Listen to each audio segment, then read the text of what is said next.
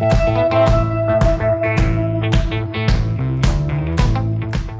listening to Mike and Kristen, the podcast.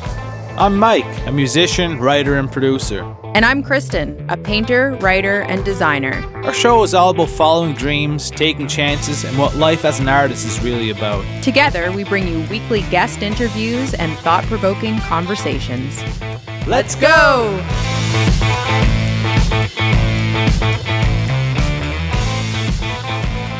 It's the Valley Velociraptor here. What's going on? The Inverness T-Rex. Yeah. I actually had a couple of people reach out that they liked that nickname for you.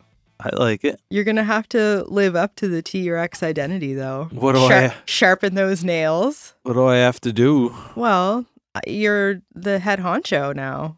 I have to just be a murderous tyrant. You and George. Yeah. There are dinosaurs that won over T-Rex, though, aren't there? That won over? Like defeated. I don't know. Like a gang of velociraptors, maybe? No, raptors are small. Yeah, but if there's a lot of them, power in numbers. Jurassic Park. Yeah, but like 10,000 kids in grade 1, I could probably beat up. Okay, we're straying now. So what's going on, everybody? How you doing out there? It's a beautiful October. It was 0 degrees today. Yes. How was your cold dip this morning? It was awesome. The water's finally getting nice and cold, so it stings and you can feel it in your whole body. We have a cold dip tub in our backyard now, so we don't have to drive to the ocean every time. And you've been going twice a day. Yeah. Are you noticing any changes? Because it's been a couple weeks since you've been doing this. Yeah, it feels good. Yeah? Yeah. Like, you feel more energetic or calm? What are the I think outcomes? both of those things, yeah. Mm-hmm. Yeah, sleep better. Good. Sleep better. You're not as sore from exercising. Mm-hmm. Recover better. And basketball is starting today. The NBA season opens today. Yes. Big day for you in your world of entertainment. I don't know if I'll actually watch any games, but I'll... You like to watch the highlights or listen to the I more just podcasts. follow along with the narrative. I don't really have time to watch games. And we're going to our very first NBA game in just a few weeks. Yeah. Exciting. Yeah, gonna be at a Lakers game. Yes. Pretty crazy. I'm pumped for that too. I like being in any big environment like that, be it sports or concerts or anything where it's kind of lots going on, lots to watch. The Lakers are kind of the pinnacle of that. Like there's celebrities around and just a lot of history there. Yeah. And the stadium looks really beautiful, actually. Yeah. Comfy seats. I think they changed. It was the Crypto Center. Crypto. That's still it. Crypto.com, which is a weird name for an arena. They all are. Like really boring names, but. Yeah. It's always just a sponsor's name. And I think the Crypto.com maybe is going under or whatever. So maybe Mike and Kristen should sponsor an arena. Yeah. We need to get some good podcast sponsors first. We're working on it. We're working on it.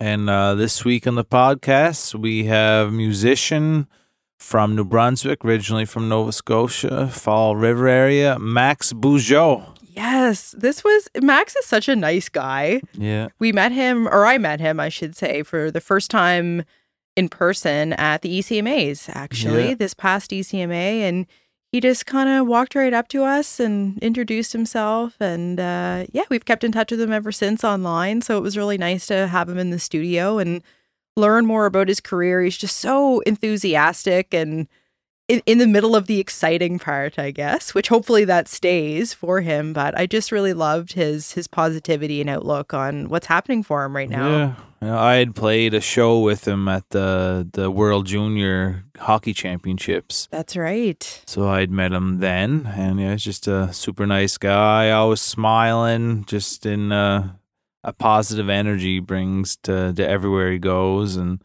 did you guys heckle together at that game? Oh, I don't know if he got tickets to the game, unfortunately. Shoot. Sorry, Max. Yeah. Maybe he did, though. Maybe he was in the box seats. No one else we talked to actually got tickets, so we felt pretty lucky. You guys had good seats for that game. Gold medal game tickets, yeah.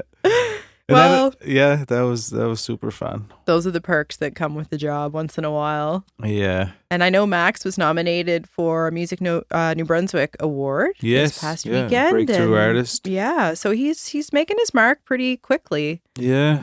And we were proud to have him on. And he came down to see Togetherland after his interview, which was really kind of him. And we had a little breakfast together. That's right, we did. We've had a couple guests stick around for some food, which is a lovely way to kind of keep the chat going and get to know people a little bit more. Yeah, after the mics are shut off, especially when they're good folk like Max. You know, it's always just a pleasure to hang out and here all the way from New Brunswick. Yeah. Least we can do is give him some bacon and eggs. Yeah, sausage and eggs. You're out of bacon. We're still 100% guests in studio. 100%. Yeah, that's the way it's going. And you've got so we've got Music Week coming up not too long from now. In a little over a week coming up before that conference happens down in Yarmouth. They always do a great job putting that on. And then we've got a trip to go on. I've got a doubleheader show November 17th and 18th at Togetherland. Yeah. One woman play that's happening, which is going to be so cool. And then and then December 2nd is Hearts of Kin at the Gallery. Yeah. And then the following weekend is your big show at the Marquee. Yes. Yeah. And I released a song in November 24th. So brand new one called In Your Head. Just released a single art yesterday. Do you want to talk about that song, or would you rather wait to dive into a little deeper on another episode? We'll get closer to it. Okay, because it's a great song and beautiful cover art, and yeah, I'm excited for this one to go out to the world.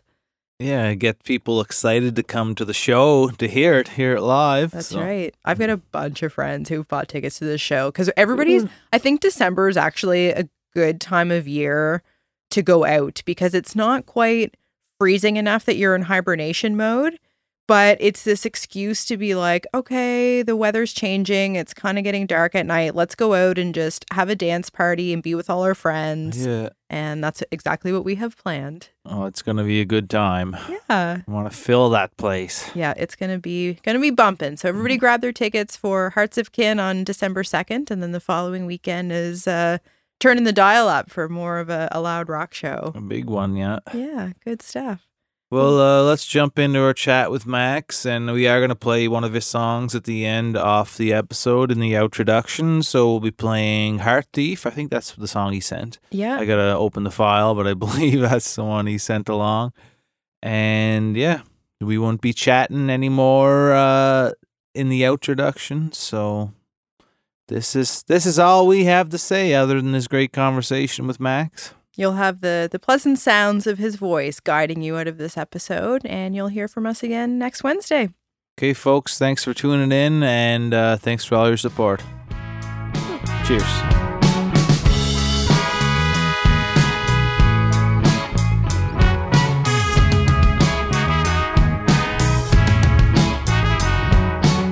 An RE20 classic radio broadcast mic. Yes, I've seen that one. I've sung in that one before. Yeah, Michael Jackson used to use one of these. So. Cool. Whenever we watch TV shows where there's singing or some kind of mic used, Mike, the person, asks me, like, what kind of mic is that? He's trying to quiz me, and I never have any idea. I just say a condenser mic every time because that's the only one I can remember.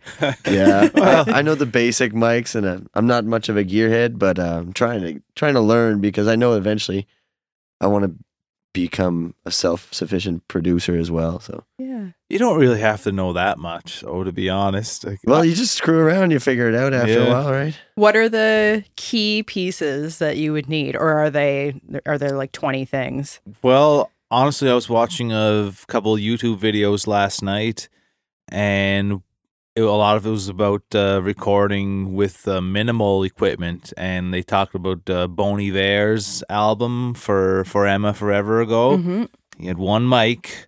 I have a couple just lying around. Are they condenser mics? No, they're dynamic mics. A Shure SM57 he used, often used on electric guitar. He used that for everything, just for his acoustic guitar, his vocals, Every sound he made in that album was with one mic, and it's one of the biggest selling like folk albums of all time. It kind of set off an entire trend of music. Like, Yeah, like that's he's just great. showing like completely that it's all about the song and the emotion and everything attached to it. Mhm. Like, it doesn't mean like having good gear and all that is a bad thing, but sometimes in a certain situation, being able to capture just the intimacy of a moment and the rawness of it is more important than having a $10,000 tube mic to capture it. True that. And nowadays, people are doing it, everywhere. People are screwing around on their phone recordings. Yeah. Yeah, and good point. anything does the job.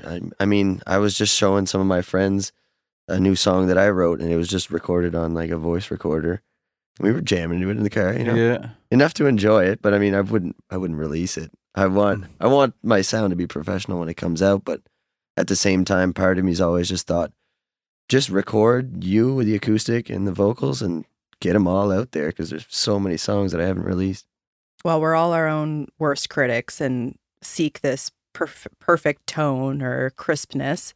But there's something to be said for minimalist too. Like, this happens in painting. Some of the most renowned works of art are just a canvas painted one color, because there's something really powerful about that too. And there was an artist recently, I don't remember his name or what city had hired him, but he got a grant for, I think it was $70,000 US. And he was tasked with making this public art piece that would be seen maybe in a library or a ferry terminal or something. And he got the money, and he did not touch this giant. He bought a giant canvas. That was it. He didn't paint or sketch a single thing on it, but he called it "Take the Money and Run." So he accepted this $70,000 grant, and it was this whole thing like, but you didn't paint anything. You did nothing. But it made such an artistic statement that there was this debate over, is this art or not? And it actually went to court. What? And he had to give the money back because they found that no, this wasn't considered art. But I mean, think even now I'm telling this story, like the conversation that it started is really the creative essence of it. I bet you the painting is worth more now, though. Probably. Like the Banksy piece that when they hit the gavel went through the paper shredder. I don't know if you guys have heard of that story. And in a moment, in a second, that painting tripled in value. Yeah, because it had this performance element to it. So that's cool. Yeah. But imagine if he would have just done like one line, or just even wrote his name. Yeah, his signature. Then called it art. And maybe let him keep the money. It opens up this interesting conversation of like who determines this. In this case, the law did, which seems unusual, but I don't know. Yeah, Food for thought. That is an interesting conversation. What is art? If you say something's art, wouldn't that automatically make it art? Yeah, well, yeah, I guess so. This is my creation. It didn't do anything, but it's my creation. Yeah. I had a roommate, gosh, I was only maybe 18. I was living in Vancouver. I had a roommate that hung a t-shirt on what are these? Coat hangers? Coat hanger, thank you. Had that hung on a nail on our wall. And he was like, this is my installation art. And at that time, I was like, I think it's just a t-shirt. But I kind of get it now that, yeah, it's making a point. Well, we've seen some pretty basic art in modern art museums. Yeah. In Vienna, in particular, I remember we were at this museum, and there's obviously some amazing pieces, but there was one that was just a blank canvas and just said Josh Smith on it. That's kind of a joke we always have. Like $7 million. Yeah, it was paint a white canvas and painted in red and said Josh Smith. And yeah, it was like worth millions of dollars. And I don't know what the... Imagine the conversation piece when you hang that up in your house. Who's John Smith? Oh, I had no idea. Just spoke to me. That painting spoke to me. But that's the purpose it serves, I guess. Well, I mean, you can put as much or as little into it as possible. Yeah. But I mean, if you go too deep, you're going to be working on one thing forever, right? So there's got to be a line somewheres that you draw. Do you find that when you're songwriting that are you mindful of this can't be too cryptic or metaphorical or it's not accessible anymore? Yeah, I don't think any of my songs are too cryptic, I guess. I like to make songs that people can understand and relate to pretty easily, and then leave some room for creativity, of course. You know what I mean? You keep it interesting, but They're relatable that way. Yeah, some are like stories that you can follow from beginning to end, or some are just like random sentences stringed together on one same subject. Yeah. Is that the kind of music you have found you're drawn to? Or are you like all over the map? I'm pretty all over the map, really. Like my influences over the years have been in a lot of different styles of music. Mostly rock. Like that's definitely my number one. Yeah. I remember when I was a kid, I was like, I want to be a rock star, like Slash from Guns N' Roses or something like that. Axl Rose, I remember like Guns N' Roses was one of my big inspirations when I was young. And I got to see them in Halifax when I was 14. Nice. That was a big moment. That's a moment. Yeah. Yes. And then I joined my first band not long after that, started writing with that band. I was just a rhythm guitarist. They called me, they're like, hey, you want to play bass? I was like, I don't play bass, but I'll play guitar. And then they were like, okay, come on over, we'll try you out. Yeah. And it fit in, so then What was the first band name? it was called Already Casual, and we were based out of Waverly. We had this nice shed that was insulated, and we'd practice in there. Nice. We did get into a studio in Halifax called Denmark Productions. That's my first recording experience. Yeah. But when we used to practice, I didn't have a microphone, and the place was so small that I would just like scream at the top of my lungs. I'm a pretty loud guy. Good for the voice. Yeah, probably not great. Yeah. A lot of people ask me sometimes, like, how do you sing like that for so long? And I'm like, I don't know. I just have built up a tolerance to be able to do it, I guess. Yeah, you went through your reps of strengthening your voice is a muscle, right? So For sure. you go through that experience where you don't have a mic, you have to sing loud. Yeah. So you're making it strong. Yeah. Do you guys have any preference of, because you'd be most used to singing in microphones by now, I imagine, but like, do you enjoy not having the plugged in version more or less, or is it just kind of same but different? Well, Yeah. for me, it depends. If it's like a very small, like intimate audience where the room's not that big, you can get away with just sitting there and playing Depends on and the singing. venue. But if it's a venue where there's some size to it and people further back, like, they wouldn't be able to hear it. So you need to just to amplify yourself. Yeah. I love just being acoustic in a room with people that are just enjoying the raw music. Yeah. But there's also something special about Excuse me. the sound of a good sound and a little bit of reverb, you make you feel like Yeah. you're in a big hall, like you get that rock star feeling. Yeah. I can understand, venue dependent, but I'm Yeah. even thinking of at the gallery, if I have events, I'll often stand up beforehand and give an introduction and use a mic. But the last couple of events I've had, I've not done that and just spoken because I can project enough that the room can hear me and I feel more comfortable. Yeah. Maybe because I'm not used to hearing my own voice through a microphone, but I just wondered if Probably. that was a thing for you guys. Well, yeah, there's a lot of people that freeze up in front of a microphone or in Yeah. front of an audience and take the microphone away and you're just talking. Right. That's it. You're What just about talking to this people. environment? This is cool. It feels like we're just chatting, Chatting, except we have Mics. really nice mics in our face.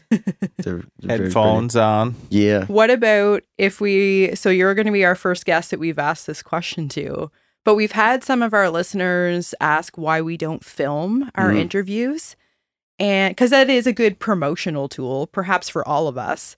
But Yeah. we like to think that sometimes our guests have never done this before. And there's something that changes your level of comfort if there's a camera on. Mm-hmm. And so what do you think about that? Would that, It definitely would add another factor of something to pay attention to, being posturing, whatever you're doing. But Gotta look good. I'm sure that the people would love to see this sweet room that we're in, right? It's very nice. But at the same time, it depends when you're listening to the podcast. Let's say you're sitting down and you're watching something. Well, yeah, then it'd be cool. But me, I listen to podcasts mostly while I'm doing things on the go. Yeah. Like I love listening to you guys while I'm driving, you know? Mm-hmm. I'm the exact same. I might watch little clips, like if I'm whatever stretching or something in the evening. I have YouTube on. I might see some little clips, but for me, podcasts are something you can listen to while you're doing other things. Yeah. You're out for a walk, you're going for a drive, you're exercising, whatever it is. Like you just have that on in your headphones and you're moving. I'm never sitting still listening to a podcast myself. No, exactly. Yeah, I feel you, Mike. That's what I mean. It's like it's a lot of work to edit a video and put that together. Well, I mean, once you get the routine of it going, yeah, it's just another thing. But yeah. I don't see you guys losing any points on any scales just because you don't have a video. So speaking of posture, you are an occupational therapist. Yes. By trade. How is our posture right now? Oh, it's decent. I'm not really, I don't really focus too much on ergonomics and such. I mean, obviously I have to. It's my profession to an extent, but OTs do so much different stuff.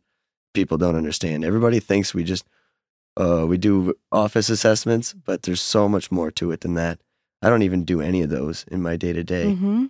I've been working as a community OT, going into people's homes and making sure they have what they need at home to be safe and independent. So whether it be old ladies having a hard time with her mobility, getting in and out of her house or in and out of her bathtub, let's say, well, I'm going to go in and figure out what kind of equipment or what kind of strategies that we can get her to adapt in her life to make things easier and keep her independent, keep her at home. And would there be funding available for those upgrades through government? Yeah, there's all sorts of different funding organizations. Like in New Brunswick, there's social development. There's, you can go through people's insurances like Blue Cross. And it just takes a recommendation letter and some quotes and stuff like that, justifying why they need it, why they don't have the money to pay for it. And then you send it off. And usually it's approved. What a nice way to improve people's quality of life. It's great. Like people that are, they're having a hard time, they don't have much money, and then they get a referral to the extramural program. That's where I've been working. And then I'll be like, oh, hey, I heard you have a problem with your mobility. Like, can I come see you? And then I go into their house and I get to know them. Okay, how are you doing? Go through a general kind of questionnaire to start. But then I really get to know, what's meaningful to them. What do you need to do, and then help them to get what they need and make some requests. And usually it's pretty great. Like I don't have very many people mad at me because I'm only going in to offer at least something a little bit better than what you're already living in, I just finished a 6-month training program with a New Brunswick organization, actually, or she's based in New Brunswick, called Sensory Friendly Solutions. Her name's Crystal Seeberger. I don't know if that name rings a bell to you in the OT world, but she, the program is to help with accessibility and sensory type of things that you might not see in another person. And I've been able to apply that knowledge to my art gallery. So that when people come in, they're subtle, but I know they're there. Specific things I've done to outfit the gallery to make it more friendly, essentially, and welcoming to folks. So that was my better understanding of what an OT has to offer as well. Yeah, that's a super cool thing that you did there, and I really want to go see Togetherland. I don't know if I'll be able to on this trip, but someday for sure I'm going to go check that out. Yeah, well, we're around. But it's important to be accommodating to everybody's needs. It can be tough, to keep everybody happy.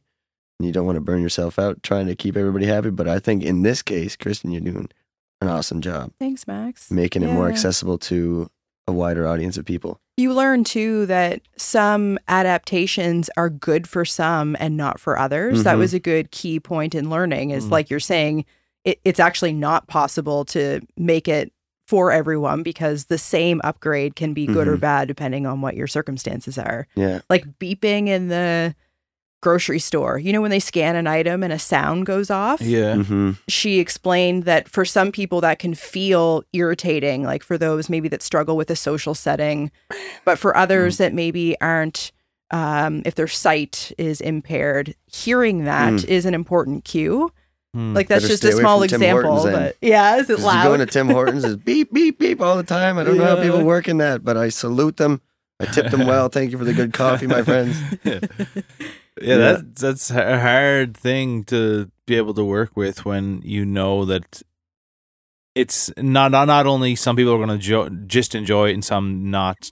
They're indifferent. It like actually affects them negatively. Yeah. Like that makes it tough.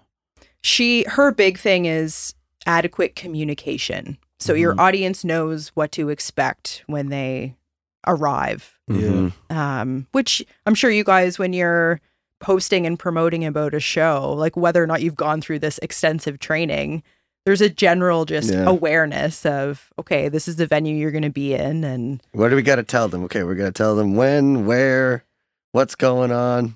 It's going to be loud. Yeah. I don't know about you, Mike, but it's a job doing marketing, eh? As a musician. Oh, yeah, that's probably 80% of it. Oh, yeah. I would say, like, everyone thinks just performing on stage is the most important part, but to get the people out to see you perform is probably more important in the end. And to get those gigs, get those opportunities and such like that, right? You got to be out there. You got to be a professional emailer. No, yeah. You guys have been playing a lot lately, though. Yeah, What's we've been busy. your strategy? What's been my strategy? Well, I mean, I started just about 2 years ago. I just decided, okay, I'm going to play as much as I can, wherever I can, reaching out to places. And, you know, after a while, you get one gig and then they're like, oh, you'd be good here. And then they might give you a connection. And then, you know, eventually you just get more gigs. But it's been a year and a half now that I've got the band going. And Max Bujold and the Milestones is a project that's very, very meaningful to me. And I think I put as much time into that as I do my career. I feel like I have 2 full-time jobs. Honestly, like, for about a year and a half, I was working 8 to 4, Monday to Friday as an OT. And then every minute in between, I was finding ways to get a little bit further in my music career. Whether that be sending an email, sending a message, applying for a grant. You know, applying for grants was huge. And I really have Music New Brunswick and the government of New Brunswick to thank for their support. Because before I started, you know, receiving support like that, I was almost like, didn't really believe that I was anything. You know what I mean? I was maybe a little bit of imposter syndrome, or just like felt like, oh, well, I'm trying. But now it feels like, okay, I'm actually doing this, and people are telling me like, you're doing it, man. You're freaking awesome. You guys sound great. You're so much fun. Love the funny videos and blah, blah, blah. And it really feels like, okay, I made it. Okay, we can. You're doing it. We're doing this thing. And even if it doesn't go any further than where we are right now, me and the boys are having a blast. Like, we are 4 good friends. Yeah. We're able to get out on the road and play shows. We've been doing it almost every weekend. This summer was nuts. It was super fun, but it was hectic, and it flew by so quick. Do you have a goal in mind of where you want to get to, or are you just kind of seeing what happens? Right now I'm kind of just seeing what happens. I obviously want to get to the point where I can be a musician full time, or at least work with music full time. Yeah. Because I feel like now that I've done all the grunt work to get to where I am, I have a lot of knowledge that I could offer to young people that are also wanting to pursue a creative career. Yeah. You know, like the marketing side of things, or, you know, anything. I want to be able to help others to do what they love too. That seems like it's a big part of you, helping other people. Yeah.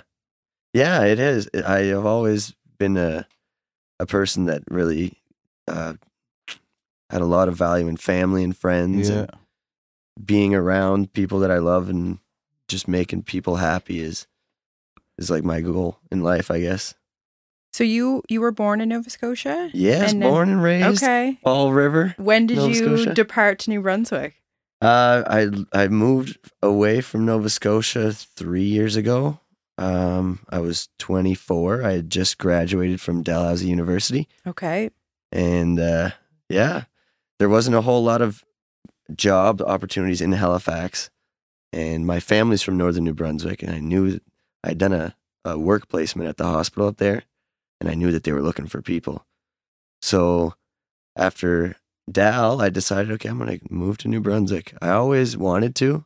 As a kid, we would go up to northern New Brunswick, where my mom and dad are both from, and I felt a sense of belonging there that it was just something that I couldn't experience anywhere else, because my parents' families were known there. And in Nova Scotia, the name Bujold is not very common, and nobody knew anything about me or my family when we were growing up.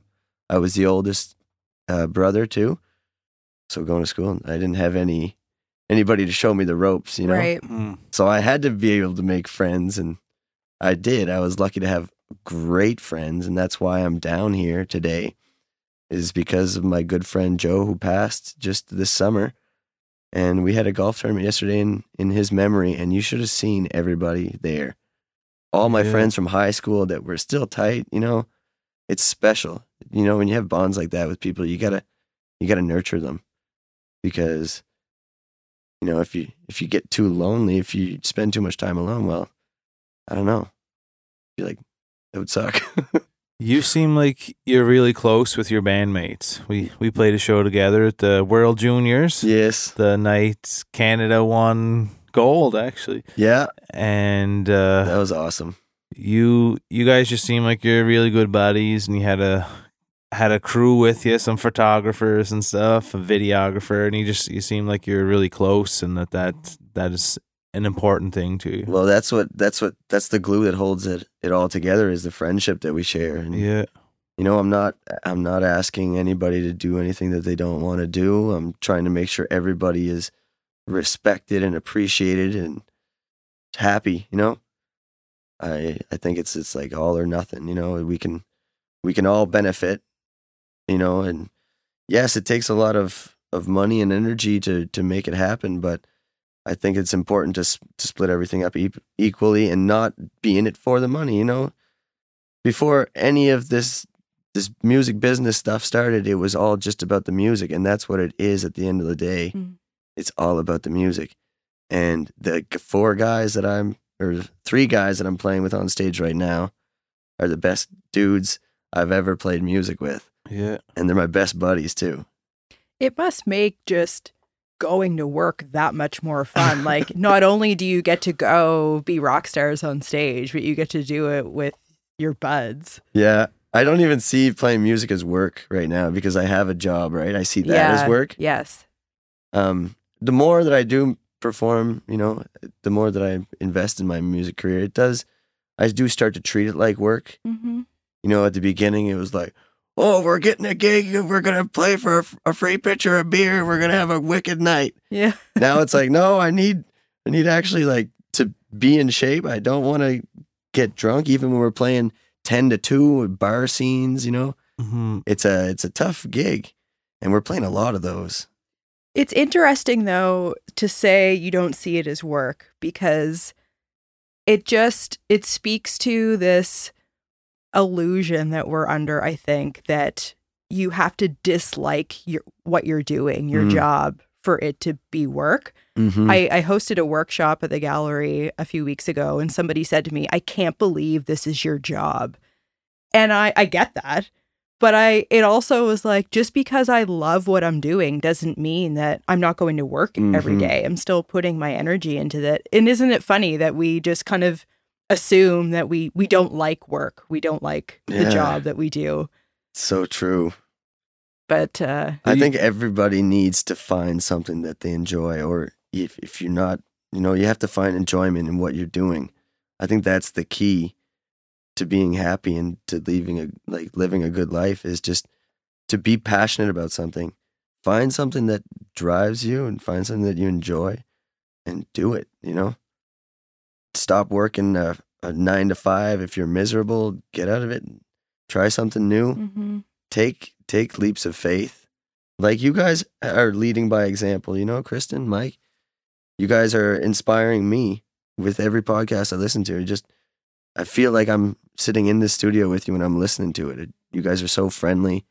And the moment I met Mike, I'm like, I like this guy. I want to be his friend. I had that thing happen to me too. Well, I'm very honored that you're finding inspiration in these episodes we're putting out there, and that's ultimately all we're trying to do here. And we started this with no real idea where it would go, what would happen, and we get to meet so many people and spread their story, spread our story, and just have these like-minded people come into our life. And with this, it ultimately is exactly what you're saying, like finding something you love to do and just do it because you enjoy it. And the podcast for us has just become this center of even our social life, really, because we're with people so often and they become our friends, and we're talking for an hour and a half with someone, and afterwards you just have this bond together. So yeah, music for me has always been the same, and it did change a little when it became my full-time profession. Like, I got to make my full living off this. Like, certainly love playing and always will, but there's more pressure with it when you are relying on it for the bills and even the podcast. Like, we're not relying on this right now for our income. Like, it's nice to get the little sponsorship money here and there, and a night at a hotel or a pack of granola bars. You know, the things that we get have been amazing from it, but it is, there is a little bit of a shift that occurs when you have to make at the way you're buying your groceries, you know. Yeah, I know. I can imagine. I'm looking at that. You know, at the moment, I'm in between two jobs, which sounds terrible, but I have a job, guys. Don't worry. I'm going to be employed here in a second. Just taking a week off, but where was I going?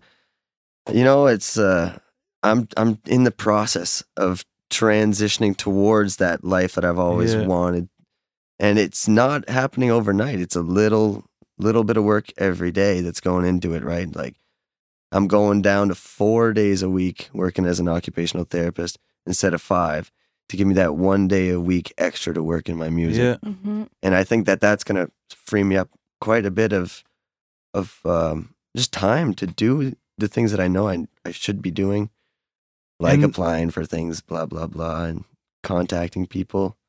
And we've learned there's no right or wrong way to do any of this. Like, some people love the stability of their 9 to 5 and want to have some type of artistic career kind of on the side, and then they can just enjoy it completely without worrying about how you survive. And Kristen, this is something you're kind of trying to figure out as you're now almost 2 years into being a professional artist, like living with the highs and lows, the ups and downs, and just how to make it all work. And we have this conversation from time to time. And again, like, there's no, it's not a bad thing if you need to have another job on the side or do something to support it while you grow, or maybe you never want to leave the stability of some type of hourly paid gig, because the uncertainty in the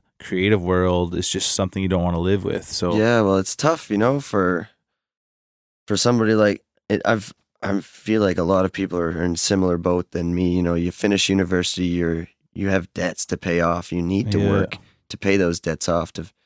And then, you know, you're trying to buy a house and it's so expensive, and then everything's so expensive, and you're like, how the heck am I going to afford to live?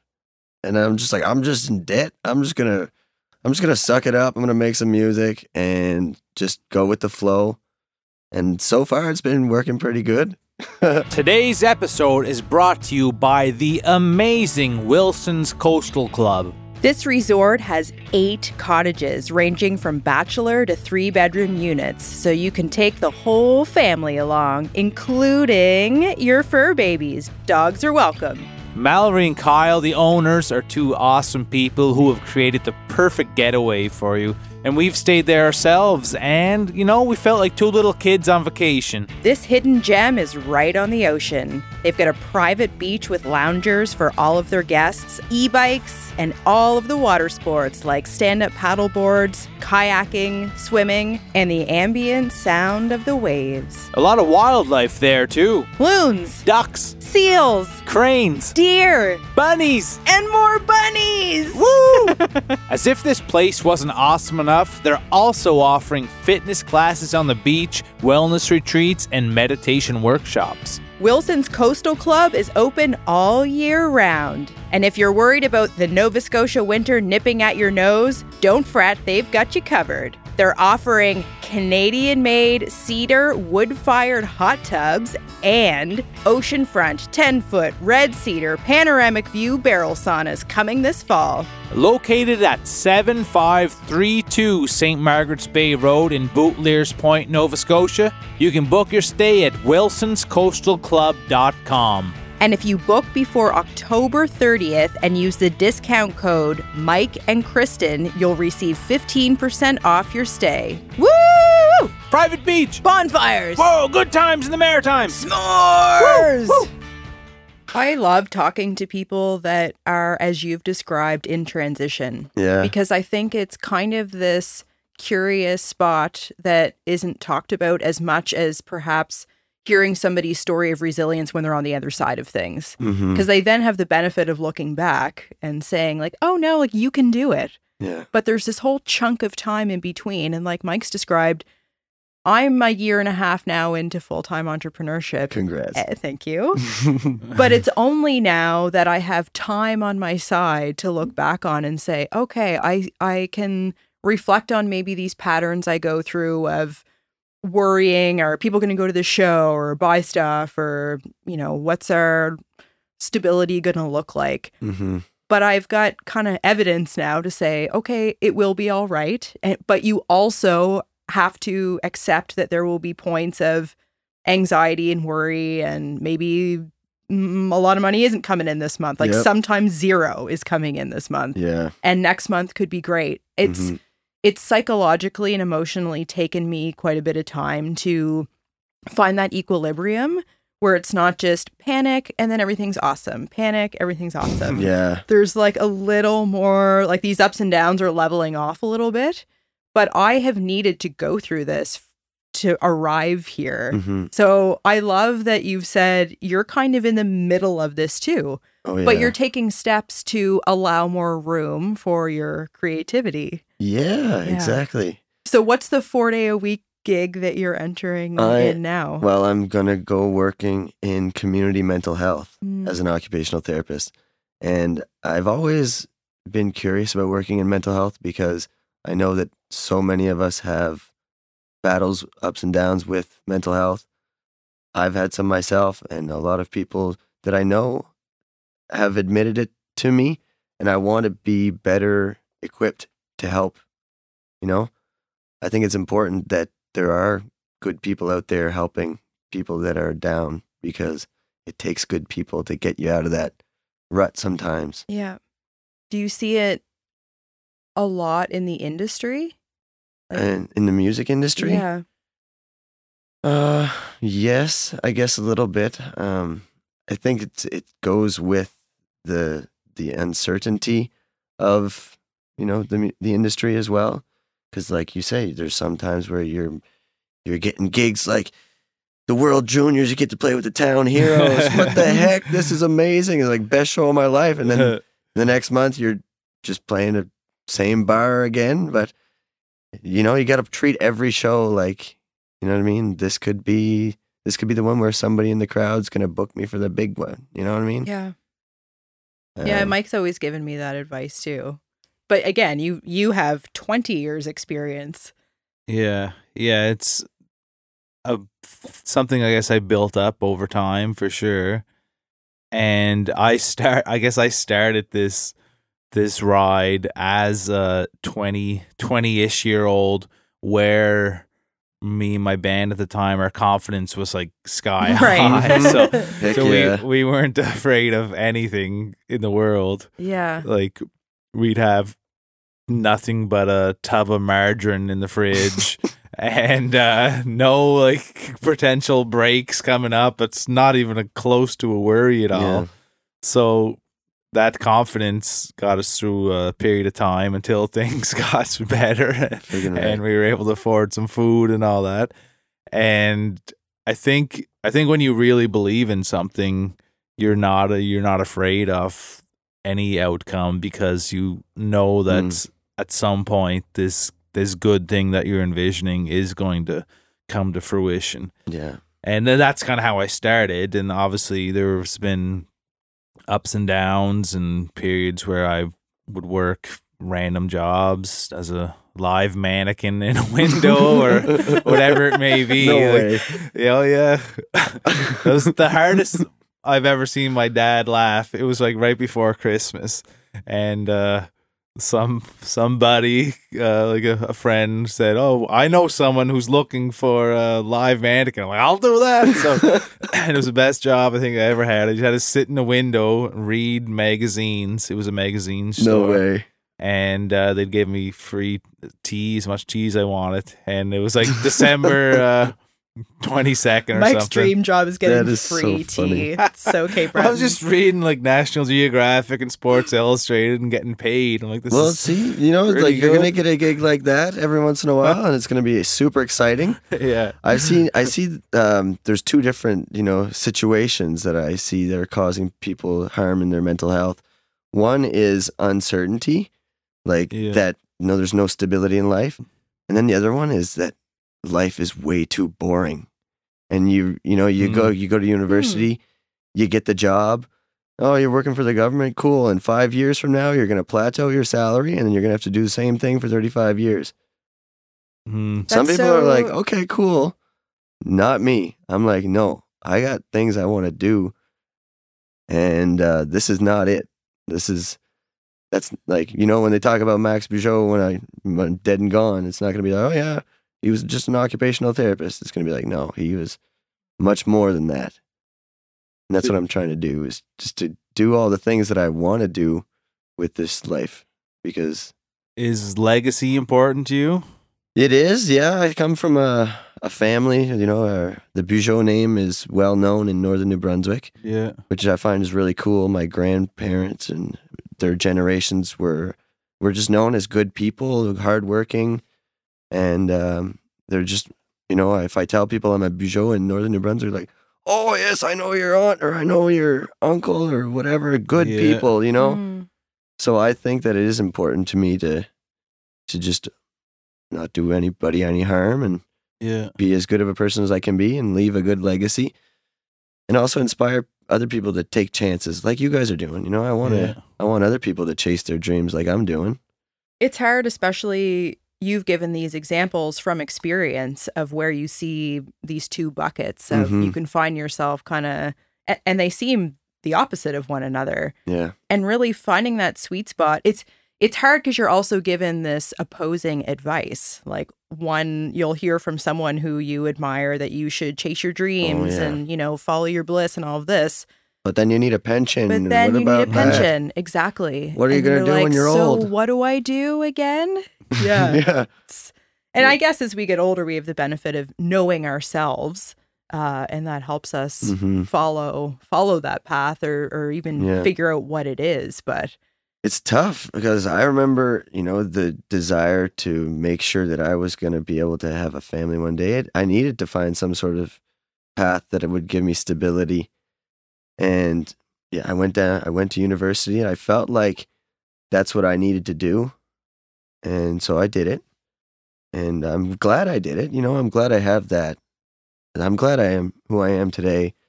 And I'm glad that I'm an occupational therapist because it's taught me so much.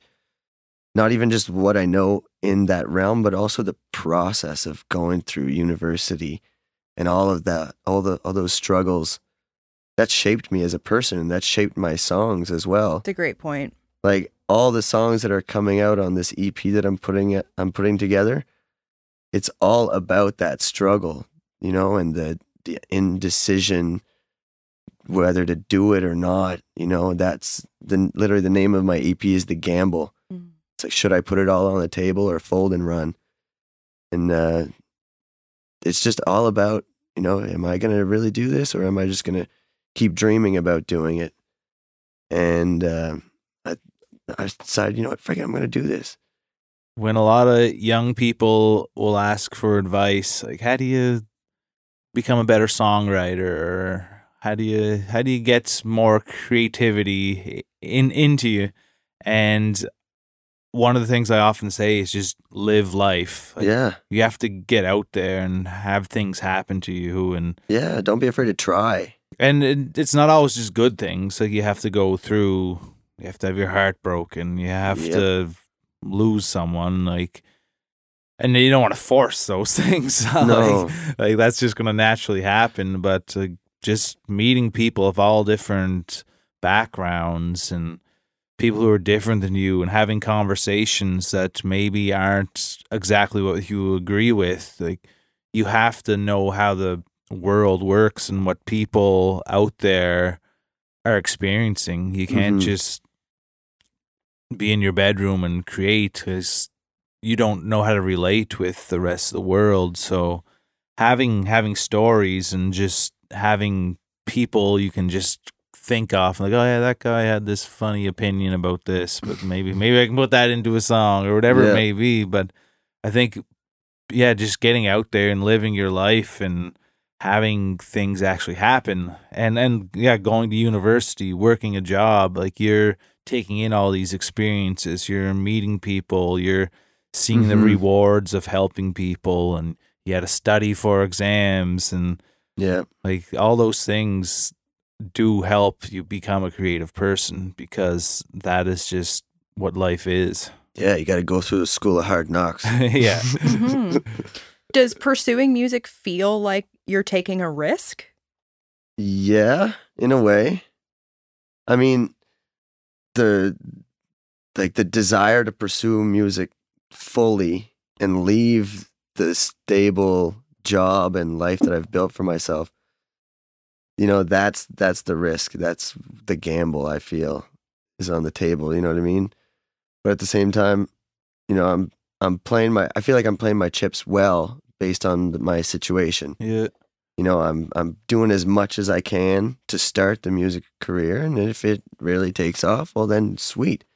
Then I'll just transition out of OT. But for now, you know, I need to continue to work in OT to survive, to pay off my debts, and also, like, I'm learning so much.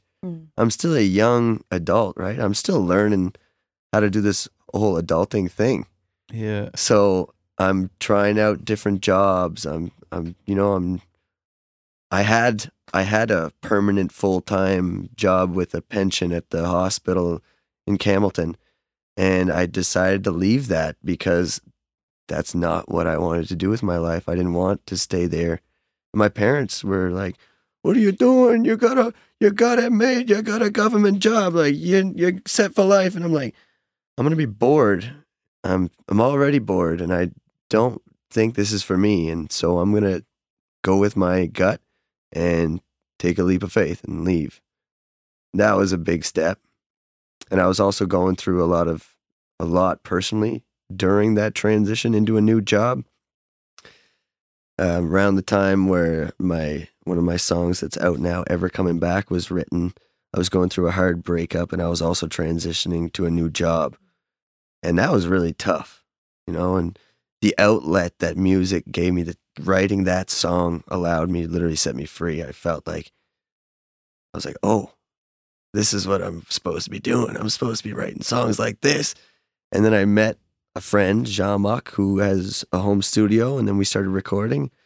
And then I was like, oh, I'm finally going to be able to do that album that I've always dreamt about recording. And Jean-Marc was like, you got good songs, man. You got a good voice. Let's record some of that stuff. And I was like, okay, I'll be there tomorrow. And I just was there every night of the week. Sometimes, like, I'd go to work, and then right after work, I'd drive to his place and spend the rest of the night in the studio working on recordings. and that's sort of the routine. It's 8 to 4 OT, and then 4 to bedtime. Thinking, just feeling like I am that person. I'm that musician. Mm-hmm. Whereas, it's when I'm an OT, it's like, okay, I have to be in this sort of role and leave part of that musician identity out because I have to be professional and I have to, focus on the task at hand, being an OT. But you just can't get rid of the musician in me. Like, I'm always thinking about music and ideas for music videos or little funny videos. I love just creating things and being creative. How important is songwriting as an outlet for you? Oh, big time. I think that's my claim to fame as a musician. Like, my strength is being able to write songs. And a lot of my friends in the music business are also on board with that statement. They'll be like, yeah, man, like, you can freaking crank out a song in no time. And I don't stop myself. Like, sometimes I remember when I started writing songs, it was like, oh, that's too cliche, or that doesn't rhyme with that, or it has to rhyme. It's like, no, just let it flow. Whatever you think should be, just do it. Write it down. Record it as is. Maybe it'll change later on, but just disinhibit yourself. Yeah, let it happen. I want to ask you both about identity. You use this word like a musician's identity versus perhaps your day job. Do you have something in mind of what that looks like that you're in pursuit of, that you're working towards? Like, I want to be this future version of myself. Or do you find that when you're playing music and in that environment, that's kind of the quote real you? It definitely feels like the real me. When I'm on stage, freaking scream my ass off into the microphone and dancing. I just love it. And it feels like almost beyond me, It's like, this is what I'm here to do. I just know it in my bones. Very cool. Yeah. What about you, Mike? Do you feel like you've arrived at the idea that you might have of this is who I am? I feel like I've kind of always been there. I feel like the hard thing is getting out all the things that I want to. But I feel like my identity is solid, is set in stone, and I guess it's more just portraying that identity to others to get them to recognize me as that. Like, right. Yeah, for me, I don't think I'm like trying to find who am I. Like, I think I know pretty well who I am. The struggle or just the challenge or what you need to do is to let other people understand that and able, when they think of you, that's what they picture you as. Like, yeah, because like as a musician, people are gonna know you based on what music they can listen to, right? So if you only have 2 of your songs out, let's say, like, because I've got 4 out there, but people are seeing different sides of me musically through each song. Just like you, Mike, you're showing more of your identity through each song or each interaction like we're having now. It's a pretty cool thing, eh? Yeah. And like, I guess it's, you grow up in a small town or something, you have probably an identity from what you were at a certain point in time, and that's okay. Like, you don't need to go, hey, I'm this person now. You guys have to. Yeah, like in middle school, my identity was I'm a BMXer and I wear skinny jeans and I listen to heavy metal. Yeah. And then your identity changes so much throughout high school and even university and even as an adult, right? You're like, we're always becoming a little bit more, we're always forming more identity, I guess. We're building because we're aging and having more experiences. Exactly. Okay.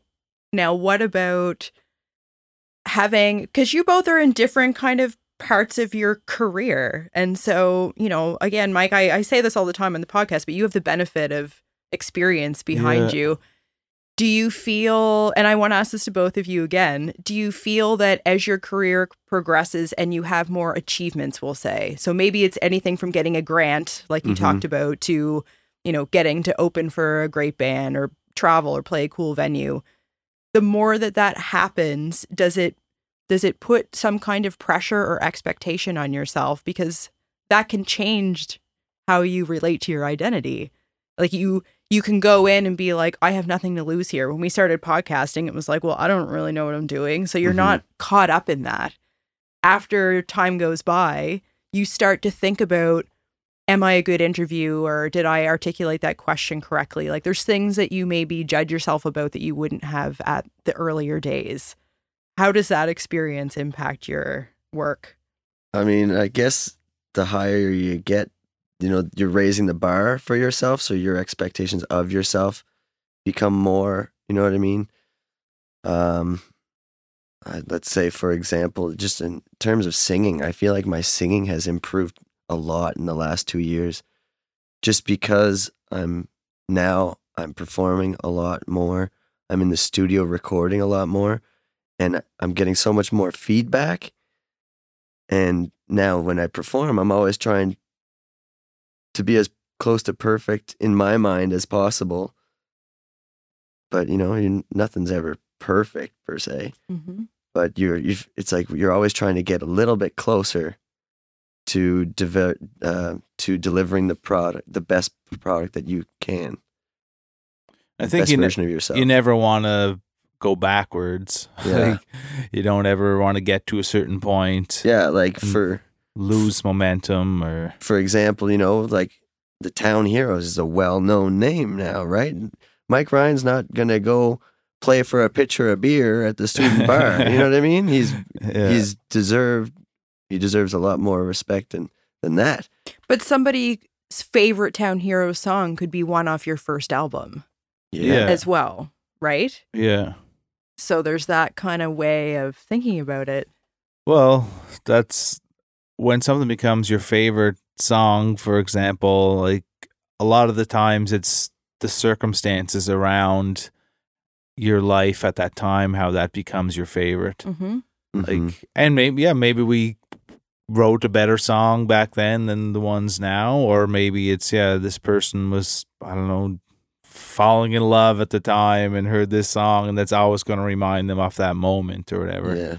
So maybe a lot of things were aligned to make that become someone's favorite song, or maybe it is just better than it was, or it's better than something new we've created.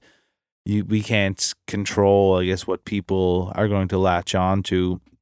I guess back to the start of the question there, I think, like we're saying, like you don't want to ever be going backwards. You want to keep the momentum and keep improving upon that. And I think every artist gets to a point where never gets to a point where they're just satisfied. Like you're always trying to do better than the last time. And I'd say a lot of people, when they realize maybe they're done, is when they start to go back, or they can't go. They feel like they're plateaued.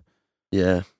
Well, you gotta be careful too, because, well, I mean, in one sense, you gotta go through the crappy times to see some of the good benefits. Like, for example, like, if you want to make a living off music, well, you're not gonna get ridiculously well-paid shows all the time out of nowhere. Like, you're gonna have to grind. You're gonna have to do some shows, just for change, to get known, and then eventually, your bar gets higher. Let's say like a band's asking price. It changes with time. It changes with how much effort you've been putting in, how good the product is, how often do you want to be performing. Like, oh, I don't want to be playing 3 bar shows a week forever. You know what I mean? I know that that's going to tire me out. But in the first couple of years, I'm like, okay, let's put the pedal to the floor and let's really make an impact. And I think that it's been working, because we're going to the music awards next week, buddy. And you're nominated for an Yeah. award. What's your nomination? Breakthrough Artist of the Year with Music New Brunswick. So Nice. cool. Yeah. Congratulations. It was pretty surreal to get that email. I was like, wow. It was pretty surreal just to get their support. Like when I applied for my first grant for our single that came out in January, it was called Love Renegade. And it was my first time doing a music video, and they sponsored me for that. And the first music video was like, oh, what are we doing? All right, let's go outside and let's film some stuff. Let's go film you playing guitar. And, oh, let's go over here, try that. Okay, cool. And eventually, the second music video, I was like, okay, now I have a storyline and an idea. Like, let's do it this way. And then, I really enjoy just always trying to level up. What are we doing here? And the last music video we just put out, Heart Thief, it just came out Friday, the 13th. And it's the best music video we've done so far. It shows a lot of my funnier side. I was getting more serious with the other two songs because that's what the song's called for. But this song, Heart Thief, it's just a rockin' tune that I wrote from a sort of like a third person perspective. It's not directly about me. It's sort of about the heart thief, the type of person who can unapologetically get whatever they want in life. And some people, we're jealous of those people. But at the end of the day, like, we all want to be that person who does what they do and they don't feel bad about it. Mhm. The idea of Heart Thief, this music video, is that me and the boys are farm hands, and we're strolling up onto the farm where our friend Matt, he actually owns a farm and he lives as a farmer. Nice. So we went to his farm, and my girlfriend is playing the actress in the music video. She's the farmer's daughter, and the plot of the music video is me, the heart thief, steals the farmer's daughter off of the farm, and it's just a funny storyline. Yeah. So have you met her father? Yes, I have. Yeah. Yeah. It's funny because in the song, like, the lyrics like, well, your daddy might shoot me and your mama might cry. So don't bring me home, girl.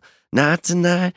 It's totally not me. You know what I mean? I try to be as gentlemanly as possible, but I got into that character for that song, and it feels so good That's fun. to perform it. It's just a rockin' tune.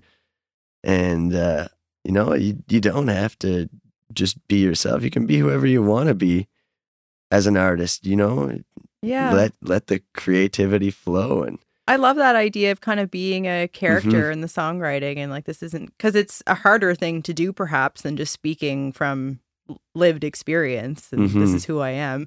How do you find when you're performing live, is your stage presence a performance or a character as well?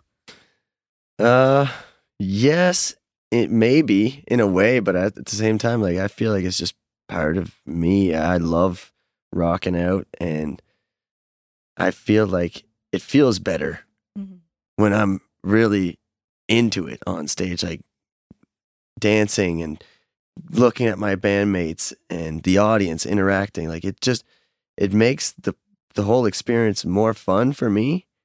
I'm getting more of a high off of the adrenaline. Yeah. And I'm giving everybody else that high too. You know what I mean? What's it like to be a member of the ECMA Cup winning hockey team? Oh, it's a pretty big deal. Speaking of the highs. I didn't know if we were gonna brag about that one, Mike, but yeah, it's pretty sweet. That was super fun.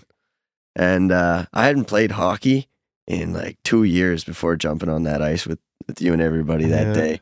And I was nervous. I was like, holy crap, I'm going to go play with all these big shots, and I'm just a nobody, and I don't even know if I remember how to skate.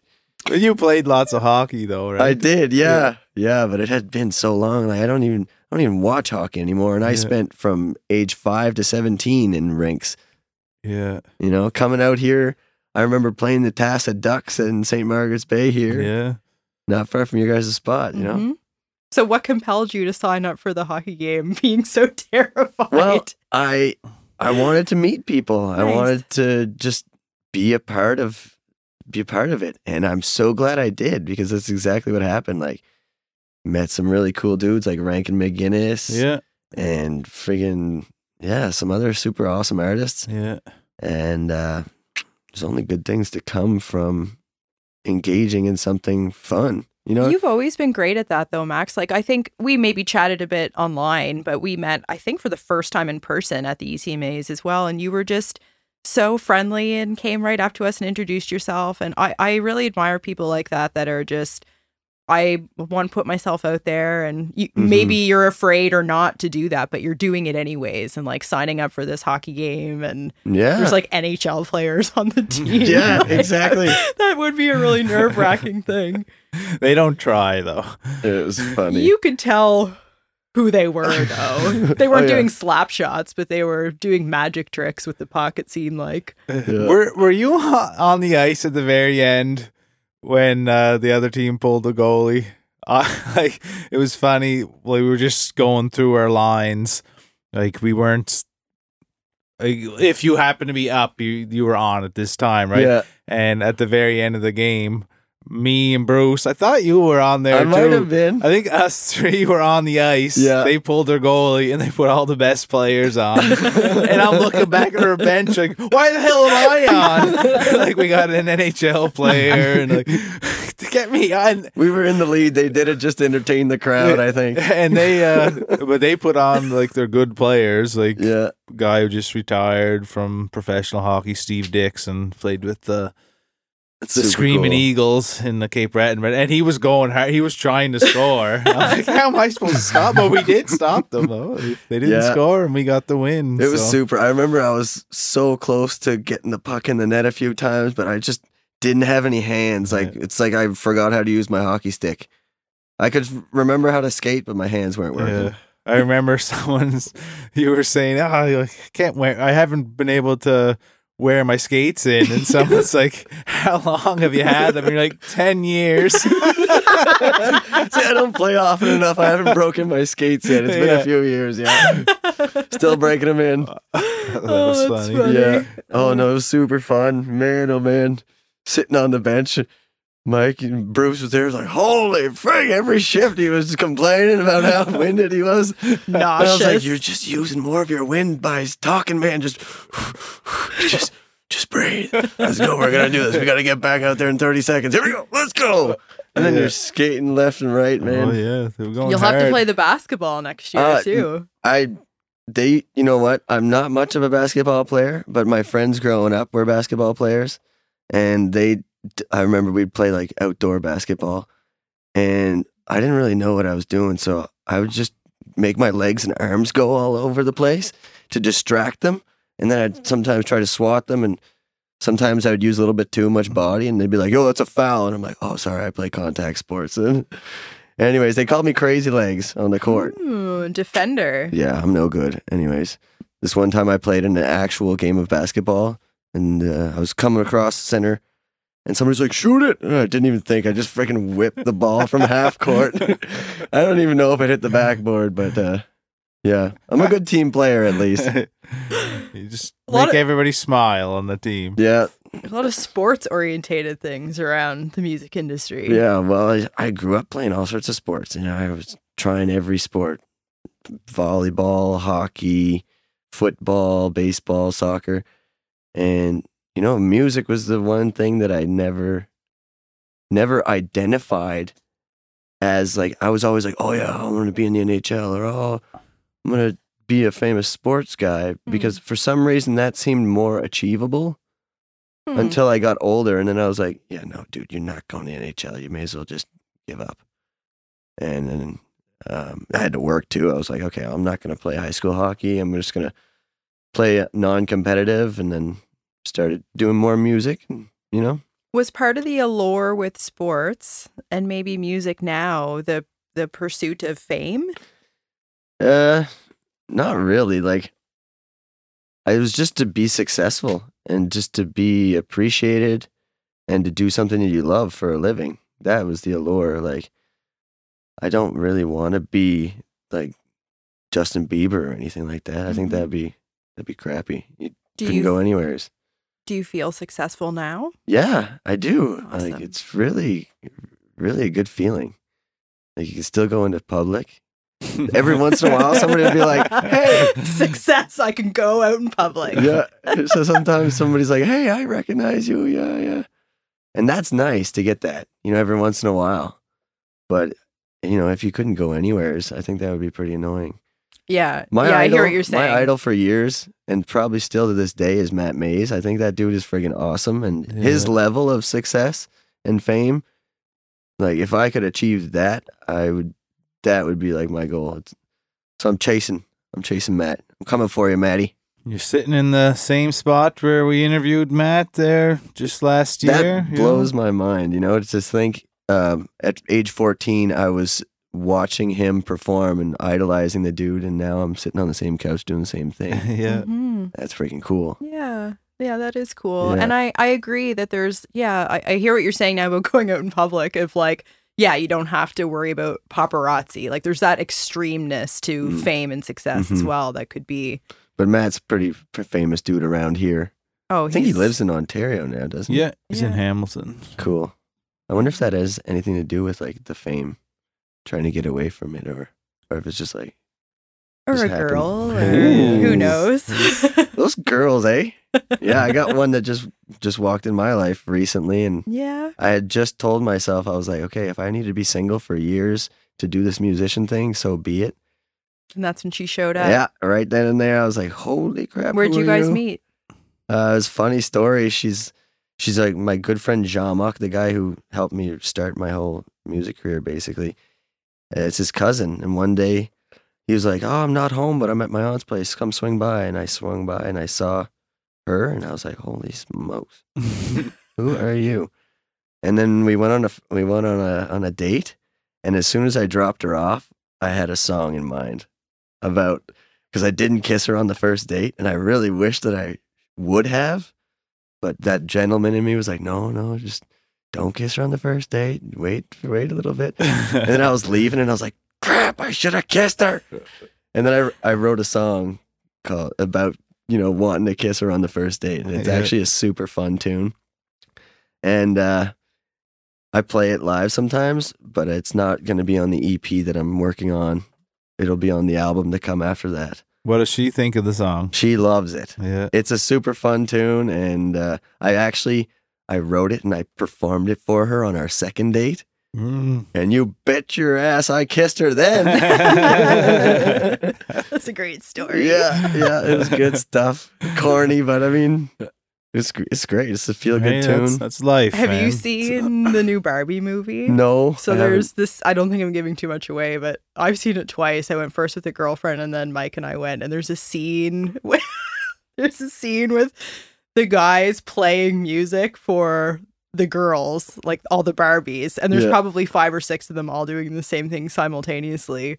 And you just told this very heartwarming story, but it's hilarious because it's capturing this thing about how awkward it is for the girl to have to watch the guy for like 4 minutes while he looks into her eyes singing, and you're like, how am I supposed to respond to this? And like, if we're at a show and Mike's like, oh, I wrote this song for Kristen, the whole room turns and stares at me because they want to see my reaction, because it is a romantic gesture, but you're also like, I have heard this song before. I know about it, but yeah, that scene is very hilarious.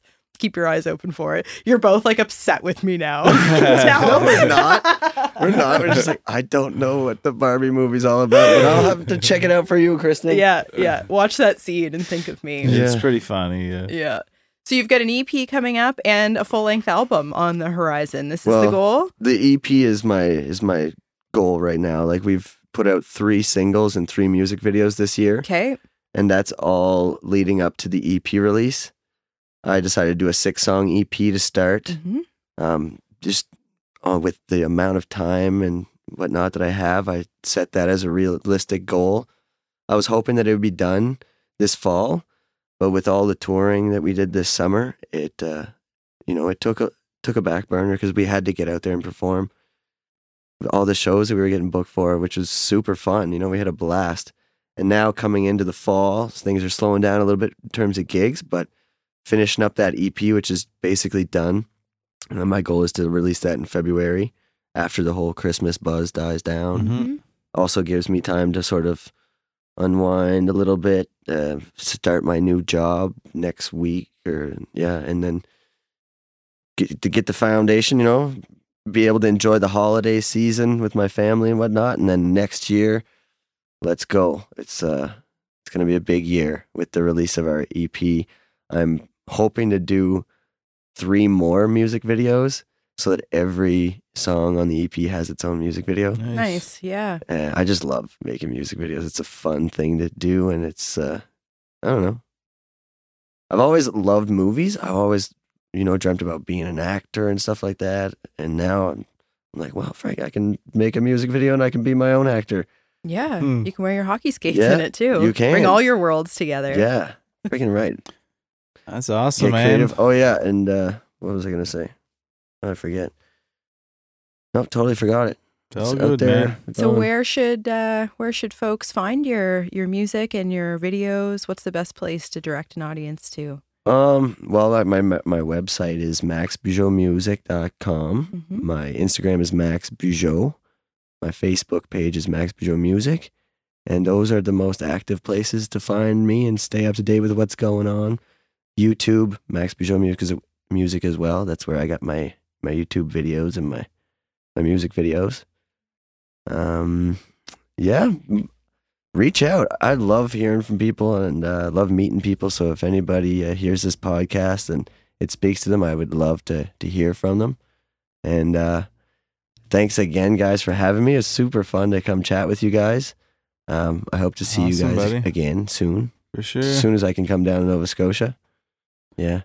Yeah, it seems like things are really just going well for you right now, and you've made this happen. You've worked for it, so huge congratulations. Yeah, it wasn't always looking so groovy. Like right now, Sure. things are pretty awesome, and there were times where were really challenging just in the last couple of years, and I felt like all these emotions, like rage and just like discontentment, and I feel like I could have acted out in different ways, but I decided to deal with things on my own, and I feel like I did the right thing in many situations, and doing the right thing finally led me to all this success and all this good luck. And it's like karma. I believe if you put good energy into this world, you will get it back. And if it's and vice versa, if it's bad energy, well, it's going to come back too. So that's why I try to just do as good as I can and be as happy as I can, and then it'll come back, So I think you guys are doing the same thing. You guys give me that energy every time I tune into one of these podcasts. So Yeah, well, thank you, and that's Keep those are doing great it. values to live by, and happy that you were able to overcome some of those challenges and reap the benefits of your kindness and your hard work. yeah, and things can be tough, but if you keep going, then you might just be as happy as you've ever been. Like There's our tagline. yeah. Yeah. Well, thanks for being here, buddy. Appreciate it immensely. And let's catch up again soon. Thank you guys. Thanks, Max. Cheers, bud.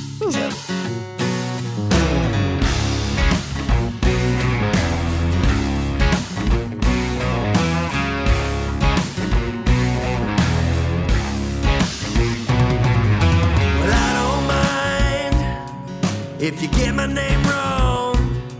When the morning starts breaking, you'll be singing along. 'Cause I know how to rock you, and I know how to roll with the punches you're throwing when you're taking control. They call me the heartbeat. I don't miss a beat with the tunes you're playing. All my heartstrings, you don't make them sing like a ring of fire, like a rambling man who only gives a damn about pure desire. Let's feed the fire, take a stand. I dare you, honey, to take my hand.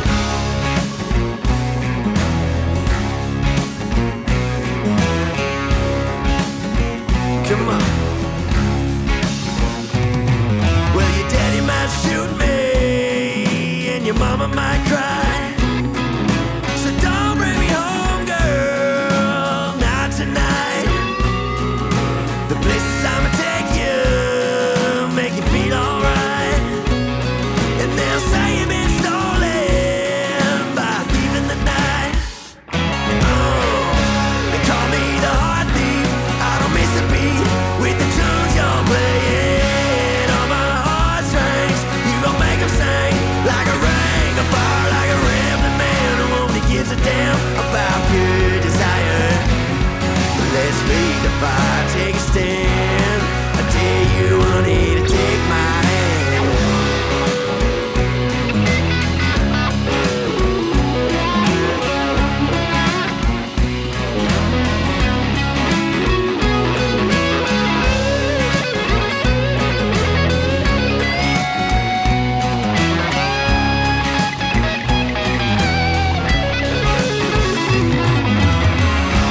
Call me the heart thief, I don't miss a beat with the tunes you're playing. On my heartstrings, you gon' make them sing like a ring of fire, like a rambling man who only gives a damn about pure desire.